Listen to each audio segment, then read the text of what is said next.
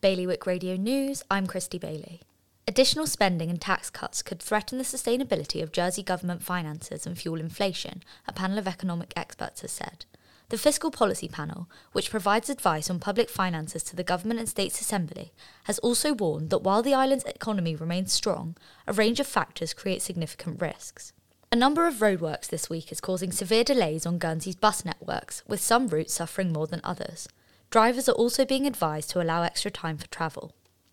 And more beds will be staffed at Overdale and Plemont wards to be used in Jersey as winter escalation wards and will help cope with the surge of illnesses over the colder period, according to Health's Director General.